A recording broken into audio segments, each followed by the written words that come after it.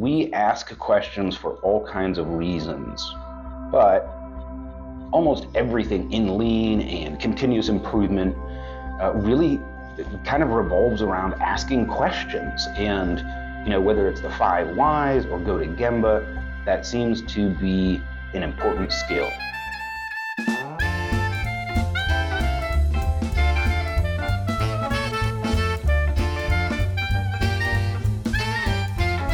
Welcome everybody to A Quality Podcast, Season 2, Episode 4.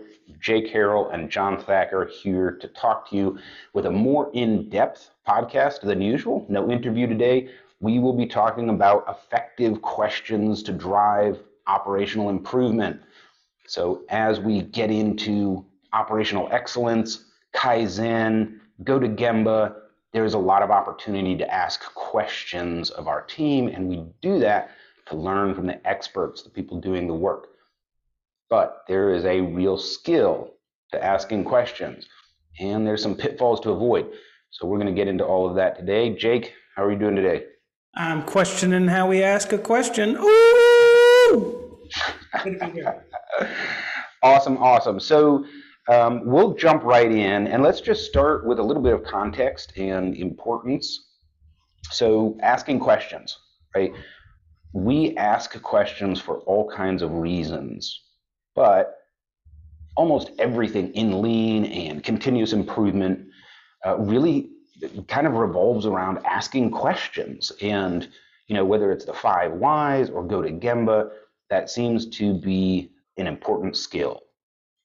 Thoughts on that? Yep, we definitely we want to try and make our point without being such a about it. So as we work with the team, we're asking questions for a few different reasons.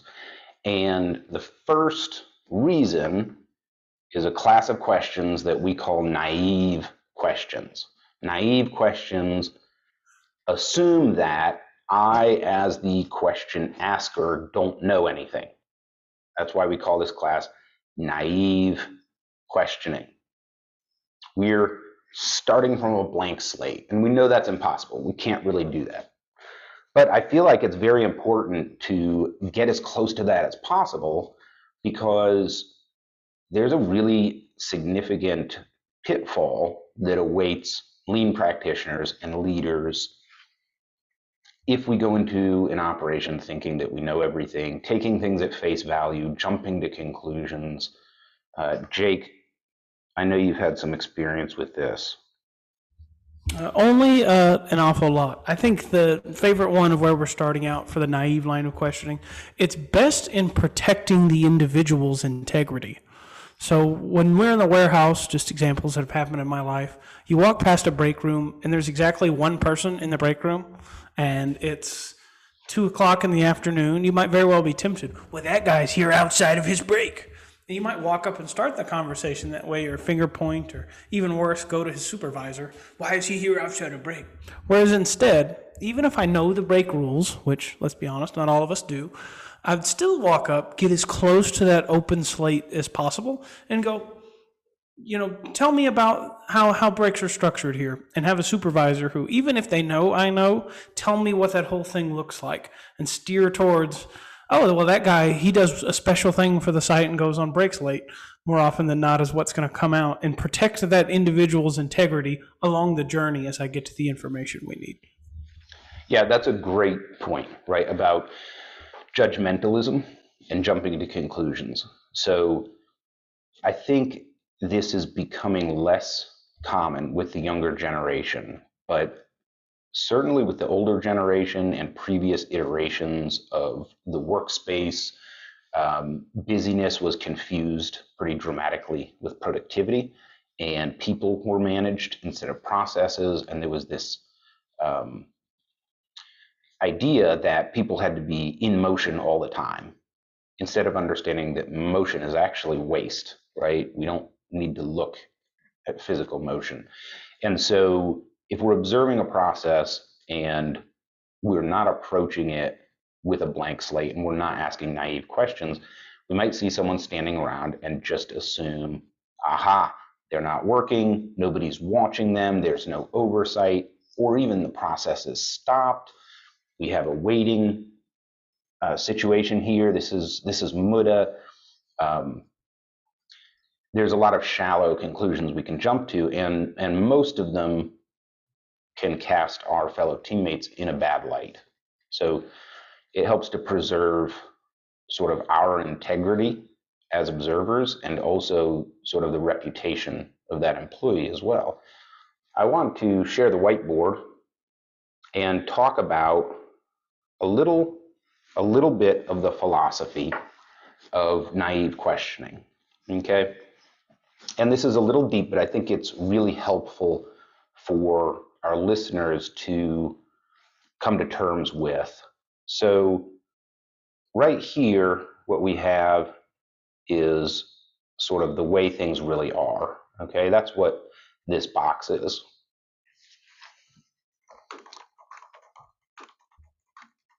Okay, the way things really are. And Immanuel Kant would call this the Ding an sich, right? The thing in itself. And then over here, we're lean practitioners and we have, kind of a idea of what's going on, but we don't see things the way they really are. We have some biases and stuff too. However, in order to really be effective at operations management, and certainly as a lean practitioner, you do have to have a critical realist epistemology. And so you think that there is a way things really are, and we're trying to get as close to it as possible. So there's a lot of facts-based approach. So over here, this square is the way that I see things. Okay. Now over here, that's how the people doing the work see things. Now, the people doing the work, most humans, most non-engineers, most regular workers, they don't have a critical realist epistemology. They have a postmodern epistemology, which is to say, we tend to confuse the way that we feel and the way that we see things with the way things really are. And that's why we have the saying, perception is reality. Perception is reality for the person doing the work, right? Yep, this is the very same when you're struggling with a leader in an operation, whereas you're the guy facilitating change, and the way they're described doesn't exactly line up. They sit in this emotional bucket that John's referring to. Right. So how I see things, and I'm going to go ahead and change that to a red square. Did that work? It didn't work. Let me try that again. There we go. So there's some overlap. And then over here, we're going to make a green square. So this is how the worker sees it. All right. Hopefully that's not too confusing. It's a little confusing. So you have the way things really are. We have how we see things, which is probably has a lot of overlap with how things really are because we've been doing this a while and we're lean practitioners and we're structured, or we're intellectually structured to think of things in a critical realist epistemology, and then how the worker sees things, right? Mm-hmm. So I'm going to go ahead and clear those drawings and start over again, just to clear it up a little bit. Okay. Now, the relationship of these boxes to the way things really are often looks something like this, but that's certainly not guaranteed. Okay. Now, here is the mistake that I've made in the past, and I see people make all the time, which is we think that as a lean practitioner, that when we ask naive questions, we're trying to figure that out. We're trying to talk to the person doing the work to figure out the way things really are. I've even heard like that specific word used before. Okay. In actuality, we're trying to figure out the way the employee sees things over here. And really, when you think about it, you can't really figure anything else out from the questions you ask the employee. They're going to give it to you the way that they see things. Okay. So understanding that we're trying to get to how the employee sees the operation, how they feel about it, right? Their inner work life, if you will, is a critical part of asking naive questions. And it can really help stem frustration, because if I'm asking questions trying to get into this blue box of how things really are, and I keep getting answers that are over here, I might get frustrated and I might steer the conversation wrong. I'm going to be able to form this picture later. But when I'm talking to employees, they're in this box, just like I'm in my red box. And we owe it to ourselves, to the operation, to the process, and most of all to that employee to figure out what their box is. Yeah, to build on this exact graphic, a lot of times the lean practitioner that's naive is trying to change that pre-described blue square towards his red one. That's what I see a lot of new people do right out of the gate, is I already see this ideal state and I'm trying to change the actual critical reality to that state. When most lean work, most real, like continuous improvement, is just bringing the green square closer. That is literally all it is. At times, I don't even change what the critical reality is, but I'm getting the team closer and closer to accepting that critical reality to make changing it however we can. That much easier. Right. So sometimes we see the mistake of trying to change reality to my perception as a leader, right? When in actuality, most of the coaching in Gemba is this. It's changing the employee's understanding of what's going on to what's really going on. And, to be fair, I've got to do the same thing, for myself. Make sense? Yeah, And more so work is done there than outside of it in almost any innovation project I've ever seen. Right. And I'm asking these naive questions about this green box over here to try to get my paradigm closer to that. Fair? Correct. All right, so enough of the whiteboard. Let's see our smiling faces again. So naive questions are open-ended questions where we assume nothing and we listen to what the employee has to say. It can start out with something as simple as, hey, tell me about what you're doing here. So Jake, give me an example or some times that you've had a chance to interact with your employees or people that you're coaching and how you broke the ice and began this naive question, all of that good stuff. One of my favorite examples of this is I worked in a low trust, toxic environment where we're quick to enact that judgmentalism and make a decision. And one of the things came up where a member of management was reviewing the camera, and they had noticed an employee take someone else's equipment, walk off the camera with it, right? So we're thinking now we bring her in, him or her in, and we terminate her for it. It's clear as mud, right? She walked off with some other one's equipment. That's a terminable offense. Well, instead of that, and being as far divulged away from the actual processes within the building, we brought her in for questioning. And instead of me, why did you steal this? We just started with, so tell me about your day. And let her tell me about it. So tell me about your break when this occurred. And so tell me about your RF unit. And what came out of the conversation was there's actually a requirement within the business, unbeknownst to half the leadership, known to some, where the requirement was every employee has to punch out at break on an RF device.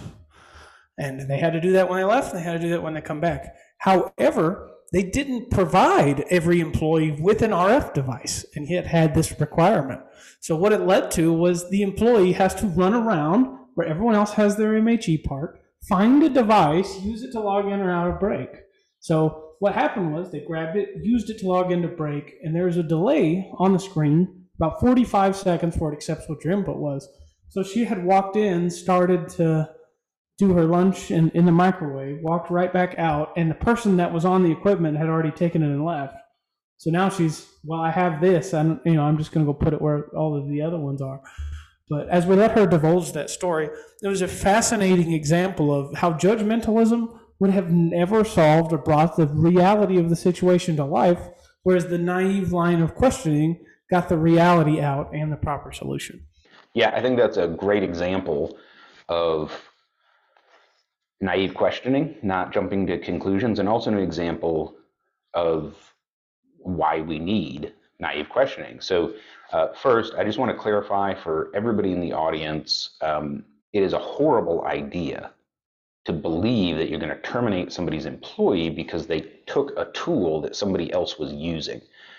So I want to be clear here, this employee did not steal someone else's belongings. They just took a tool that stays on site that different employees use at different times to get their work done.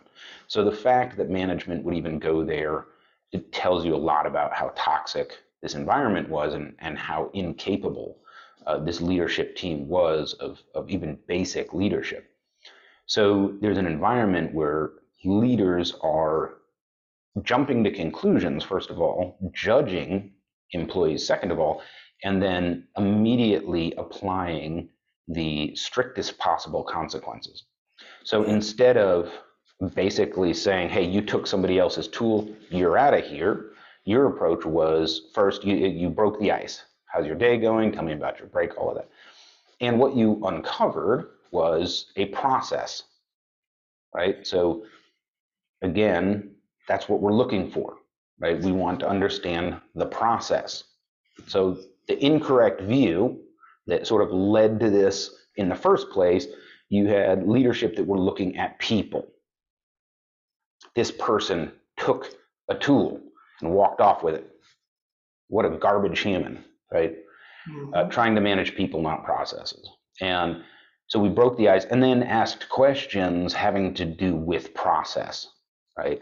And we uncovered there's a process that requires every employee to use an RF unit, which is a handheld computing device commonly used in warehouses and factories to track inventory. Everyone had to use that to clock out for break, right? Except they didn't give every employee an RF unit, obviously. So they implemented a process that disadvantaged everybody in the operation that was not granted an RF unit to do their job, didn't need it. And then when that employee solved their problem to stay compliant with the process that management put into place, it forced that person, it required them to find an RF unit and use it. On top of that, the RF unit took about a minute to communicate back and forth with the server. So this person picked up the RF unit, typed in their stuff while they're going to break to put their snack in the microwave because, you have limited time. And this was over 1 million square feet, right? Building. So it takes a long time just to get to the break room. And then walked back out with the RF unit, and the person that had left it there had driven off. They were operating power equipment and they drove off, right? So management engineered that outcome. Yep, through action or inaction, like reality is almost engineered to give you what it gave you. Right. So good example of why we use naive questions.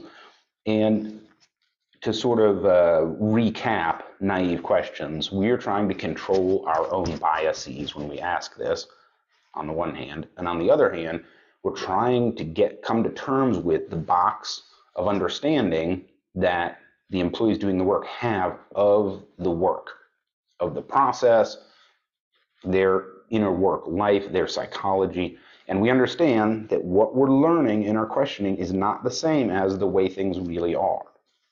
And that's a critical distinction to make. It can keep us from being naive, and taking things at face value and assuming they're true. And it also helps us come to terms with each person as an individual and appreciate what they bring to the team. And then we can triangulate all the pieces to sort of build a collective model of how the process is really being executed. So I know I have dozens and dozens of examples, but have you ever been in a situation where you're running continuous improvement or an operation, and you talk to the folks and you find out that they're doing it many different ways? Like the actual understanding of the process from person to person, even on the same shift, is different. Even in the same person and multiple iterations of the same process. Oh yeah, I've even seen that, right? I had a guy that I was working with in the Midwest, and we had a high velocity warehouse that was in the home and buildings trade. So manufactured goods going to retailers, so business to business. Our customers were like Lowe's, Home Depot, big customers. And this individual was picking, packing, and shipping orders. And we were working on a black belt project that included rerouting traffic, so traffic management, and then also materials handling.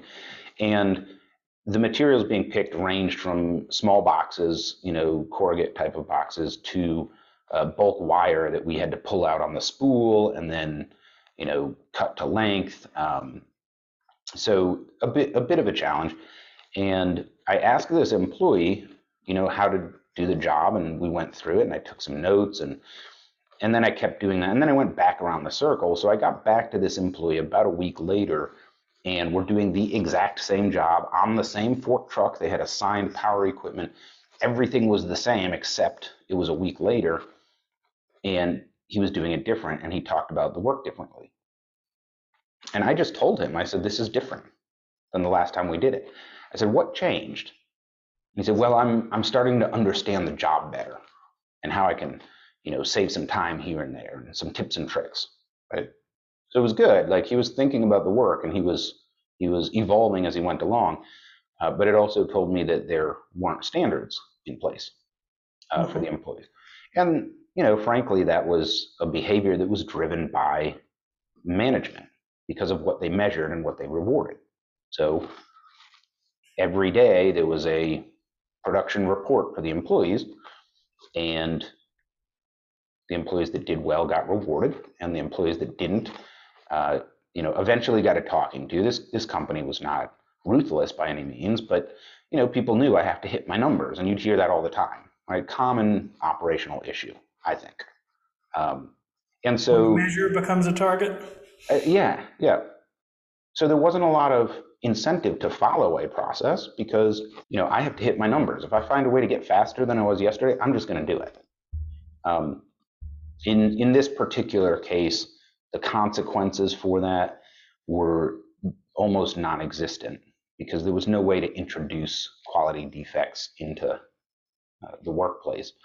And then the employee couldn't really alter like their traffic pattern because all of that was routed by computer. So it was a little poka-yoke. I didn't sweat it as much as in an assembly line or a fabrication shop or something like that. Yeah, great example of moving from naive to directed questioning, where, well, tell me more, and give me coax the employee through sharing what their world actually looks and feels like to them. Yes.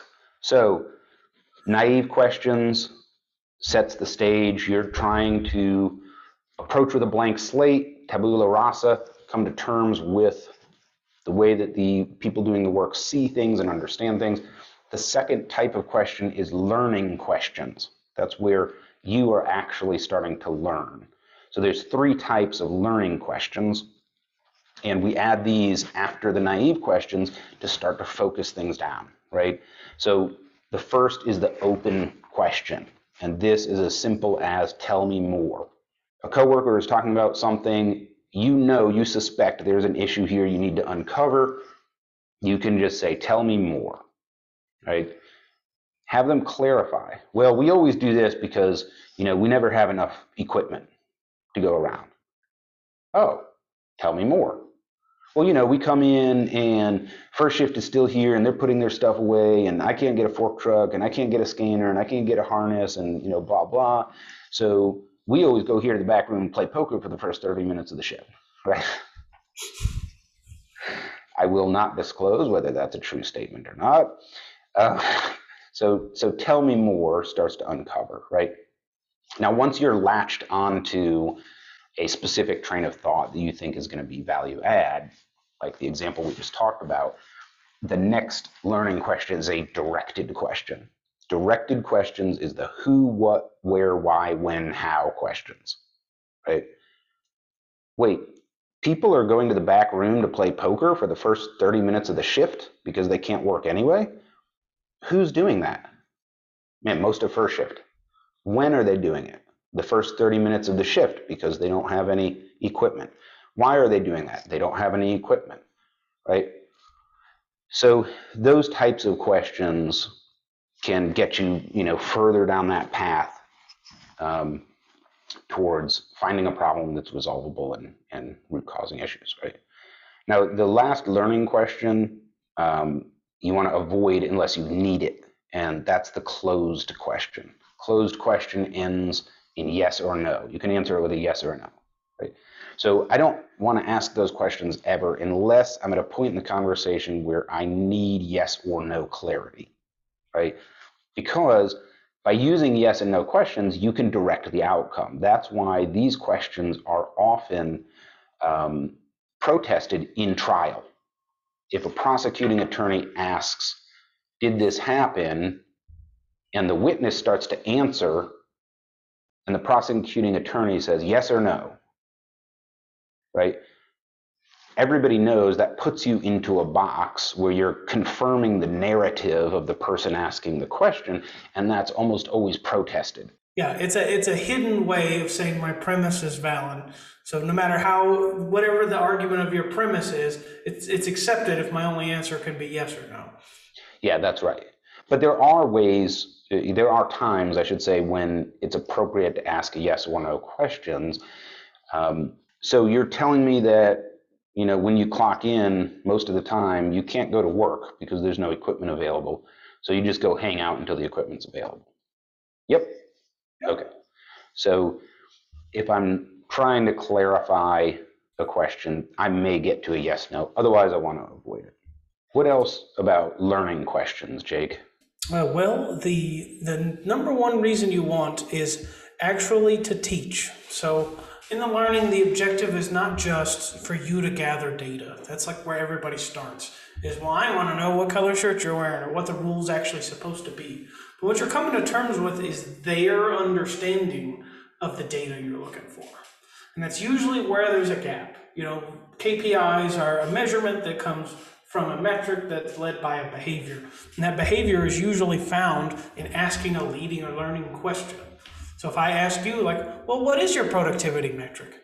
You go, well, I got to work hard this hour, or I have to hit X number of units, or an indirect percentage has to be X or Y. Whatever their response is, yes, it gives you data, but it's more closely giving you the picture of the box that they live in. And that's why we ask those questions. Yeah, great segue, because the third type of question that we ask at Gemba is teaching questions. Now, naive questions are designed to protect us from our own biases and to naively come to terms with how the employee actually sees things. And then learning questions are designed to teach us how that employee perceives things. The third type is teaching questions, and that's where you're using the Socratic method to teach the person you're asking questions of. You will probably also learn as well. And a great example of this is the 5 whys, or just asking why. Somebody says something and you ask, why is that? Well, why is that? Well, why is that? Well, why is that, right? Until the person talking to you begins to clarify things in their own mind. Power of why. Yep, and you have to find a way to do it without being a jackass about it. Yeah, that's a great point, right? So demeanor is really important. Self-awareness of how you come across to people, and then also caring, right? Um, I remember, I think it's been over half a decade ago. I took a assessment as part of a leadership training course, and the first part of the assessment was, what is your emotional intelligence level, right? How good are you at recognizing emotions in yourself and others? And I scored second highest in the group. I'm very good at recognizing emotions in myself and others. Right? The second part of the test was how much does that awareness change your approach to things? And I scored second lowest in the group, which is sort of like being a sociopath. Certainly highly egoistic, right? And that's one personal flaw that I've been fighting my whole life is just my ego, right? Yeah, Um, I mean, even if you have feelings about it, it doesn't mean my direction's not the best. It still is. Yes, exactly. That was my approach. I know this upsets you, but if you weren't so dumb, you'd understand that this is the way forward. So get on board or get run over. Right? I have literally received the feedback before. It was like, you coming in and succeeding makes other people feel bad. Oh yeah, yeah. I don't know what to do Don't with it. Like, I don't right. know. I don't know. Don't you dare come to work and be successful. You're making all of everybody else feel unsuccessful. We feel bad. Yeah. Very low emotional intelligence, right? Um, so when you're asking five whys, right, there's a big difference between saying, "Oh, that's really interesting. Why do you think that is?" and saying, "Why, why, why?" Right. The second type of teaching question is suggestive questions. In suggestive questions, you're suggesting an answer. Yes, you are intentionally steering the person you're having a conversation with. This is why it comes after the naive questions and the learning questions, right? But we've all worked with people that had a pretty big gap between their perception and the way things really are. And you have to steer them sometimes, right? Mhm. Um, Probably a classic example of this is somebody's out to get me syndrome, right? Have you experienced that with some of your employees? Only an awful lot. And I'll tell you, in like naive consulting and practitioners I've met, they start by wanting to Socratically steer you somewhere, and it's not even really clear with where that somewhere is initially. Like that's what I see a lot of guys do wrong. Well, what if we just got better? I'm like, stop. Naive questions. Learn the actual reality and how they perceive it. Then learn fixed data points versus the gap between how they see it and what reality is like, and then steer into what that better vision of a future looks like. Don't skip all the rest of them. I definitely had more than one example of a leader go, well, what if we did this? Before they even understood that that's literally physically impossible as a countermeasure. And Right, right. Yeah, well, so I think there we're getting, away from actual continuous improvement, and we're getting into the realm of leadership ego. And it's a great conversation. Maybe we should have a podcast on it sometime. But those are the kinds of leaders that believe their job is to have all the ideas. And that's incompatible with lean. So if you're the kind of leader that thinks you have to have all the ideas, or worse, the kind of leader that thinks you actually do have all the good ideas, your likelihood of success in operational excellence is frankly slim. So suggestive questions, you're suggesting an outcome, and it sounds something like this. Well, what if this were the case? What if we tried this? Have you thought about that? That can redirect people from their box to the way things really are, or closer to that, right? So had a guy, true story, you can't make this stuff up. This person was stealing time from the company, and in order to punch in and out, you had to scan a badge, a physical badge, and then type in your code. So we knew the guy wasn't on the property because we literally saw him somewhere else, right? And he was on the clock. And so there's always the possibility, somebody else punched you in. So of course we investigated it, and this guy swore up and down that somebody had stole his card and was punching him in and out to get him in trouble. Well, that wasn't the case, because we had security camera footage of this guy stepping in the door and punching in and then stepping out the door and going about his merry way, right? That's somebody whose perception is way far away from the way things really are, right? And so there's times that you have to intentionally direct that. And then the third type of teaching question is alternative questions. An alternative question presents an alternative to something that the employee perceives, believes, etc. So one thing that I've come across is a lot of people will confuse a problem with a solution. And a great way to identify if you're falling into this trap or someone's falling into this trap is to look for the negatives, which is to say, if somebody says, we're just not doing this, chances are this they're talking about is a solution, right? Or all we need to do is, or if only we did, right? But if you hear that not, right, we're not doing this, you might be falling into this trap. So, an example might be poor quality outcomes, and somebody doing the work might say, well, we really just need someone there checking everything that comes through. Or, how come we're not doing quality inspections? So you see what they did was they confused the problem, which is the process is producing poor quality, with a solution, which is I'm going to inspect quality in, which is not the solution we want as a lean practitioner. That's an example of where we would want to use some suggestive questions, right? Some alternative questions. So I understand that you want to use inspectors to check if something is working. Well, how would it make you feel if you were producing all day and there's somebody standing behind you, grabbing every third unit, and tearing it apart while you're trying to work? I don't know. I think I'd feel pretty bad about that. Okay, good. So what if instead of that we do, so I used a suggestive question, right, to get them thinking and feeling and empathizing, and then an alternative question to redirect them in a direction that's more feasible. Make sense? Absolutely. You find yourself doing more and more of that subconscious, even when I talk to the wife at home. We're discussing what dinner is, and I'll go, well, what about? Yeah.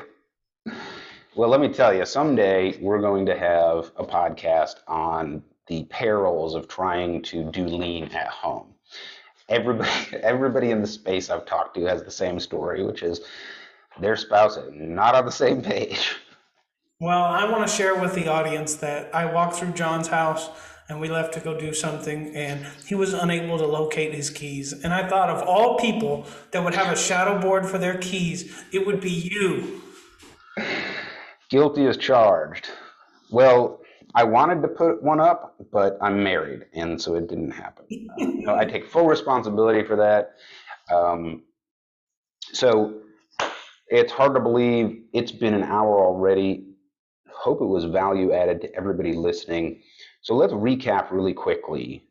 The ability to ask questions well is a big lever in our ability to get successful outcomes at Gemba. There's 3 types of questions. Naive questions, where we are coming with an empty slate to workers to come to terms with their perception of things, not how things really are. The employee's perception and how things really are never 100% congruent. For that matter, neither are my perceptions and the way things really are. The second type of question is learning questions, which includes open questions, tell me more, directed questions, who, what, where, why, when, how, and closed questions, yes and no, which should only be used if necessary. And the third type of question is teaching questions, including asking why, suggestive questions, and alternative questions. Jake, final words of wisdom for our audience? Well, I'll start off with a naive question. And, well, why did you make it to the end of this podcast? And we'll learn from there by asking, why don't you tell me more in the comments? Awesome. I love it. Thank you, everybody, for joining us on Equality Podcast. Everybody out there in YouTube land, goodbye.